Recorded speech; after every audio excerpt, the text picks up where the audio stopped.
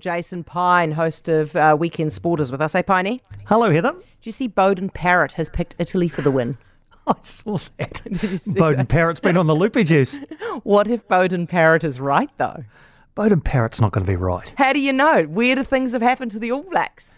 They have, but against teams that are good. I'm not saying Italy aren't a good team, but they're certainly not Ireland or South Africa or England or some of the other teams that have beaten New Zealand in the last little while. France, yeah. They're Italy, you know. Historically, we beat them by 50 points. Yeah, I don't think that'll happen tomorrow morning, but I can't see Italy really getting within, I don't know, I'm going to say 25, 30 points. Okay. And as fraught as my Friday predictions are with danger for the sides who I back, I mean, can you really see Italy beating the All Blacks? A full-strength All Blacks team, pretty much? Piney, I'll tell you what, the world is a weird place at the moment. In a weird way, it wouldn't altogether shock me. Well, I tell you what, if it does happen, I'm going to have to throw the entire radio show tomorrow out the window and just open the lines because can you imagine? Can you imagine? Well, I don't know whether I'd do that, but look, it's a good All Black side. They've brought back some of the bigger guns.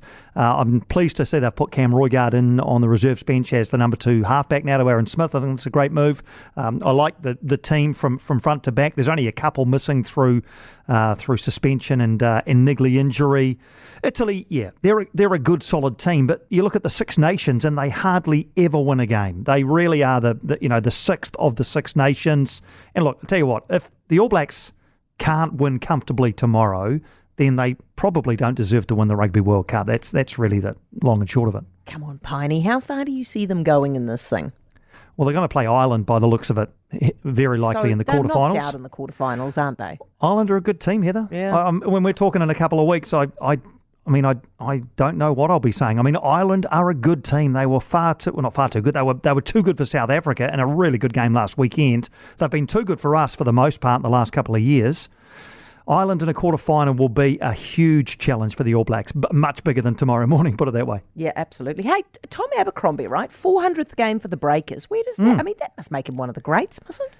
One of the Breakers greats, absolutely. More games than anybody else for the Breakers by quite some distance. And then when you bring it out to, the greatest New Zealand basketballers of all time, Tom Abercrombie's done most of his work here in New Zealand. You look at guys like Kirk Penny and Sean Marks and latterly Stephen Adams, who have done it a lot overseas. And you say, well, those guys have probably got a higher ceiling. But when it comes to consistency and loyalty and just the ability to do the good things, the often unseen things week in, week out on the Breakers' home floor, and when they play other teams across the Tasman, Tom's right up there, and Mody Maor has said, look, he is one of the greatest players I've ever had the pleasure of dealing with, and yeah, he deserves every accolade that comes his way with game 400 tomorrow night. Hey, Piney, somebody's just texted one word for you. Argentina. Argentina beat us, so, Yeah, look, I'm not going to sleep well now. Yeah, good. No, nor should you. What time is it tomorrow, by the way? 8 o'clock tomorrow morning. Oh, good stuff. Okay. Thank you for that, Piney. Good luck with your day tomorrow. That's Jason Pine. And he's, of course, the Weekend Sport host who has to deal with whatever happens tomorrow. For more from Heather Duplessis Allen Drive, listen live to News Talk ZB from 4 p.m. weekdays or follow the podcast on iHeartRadio.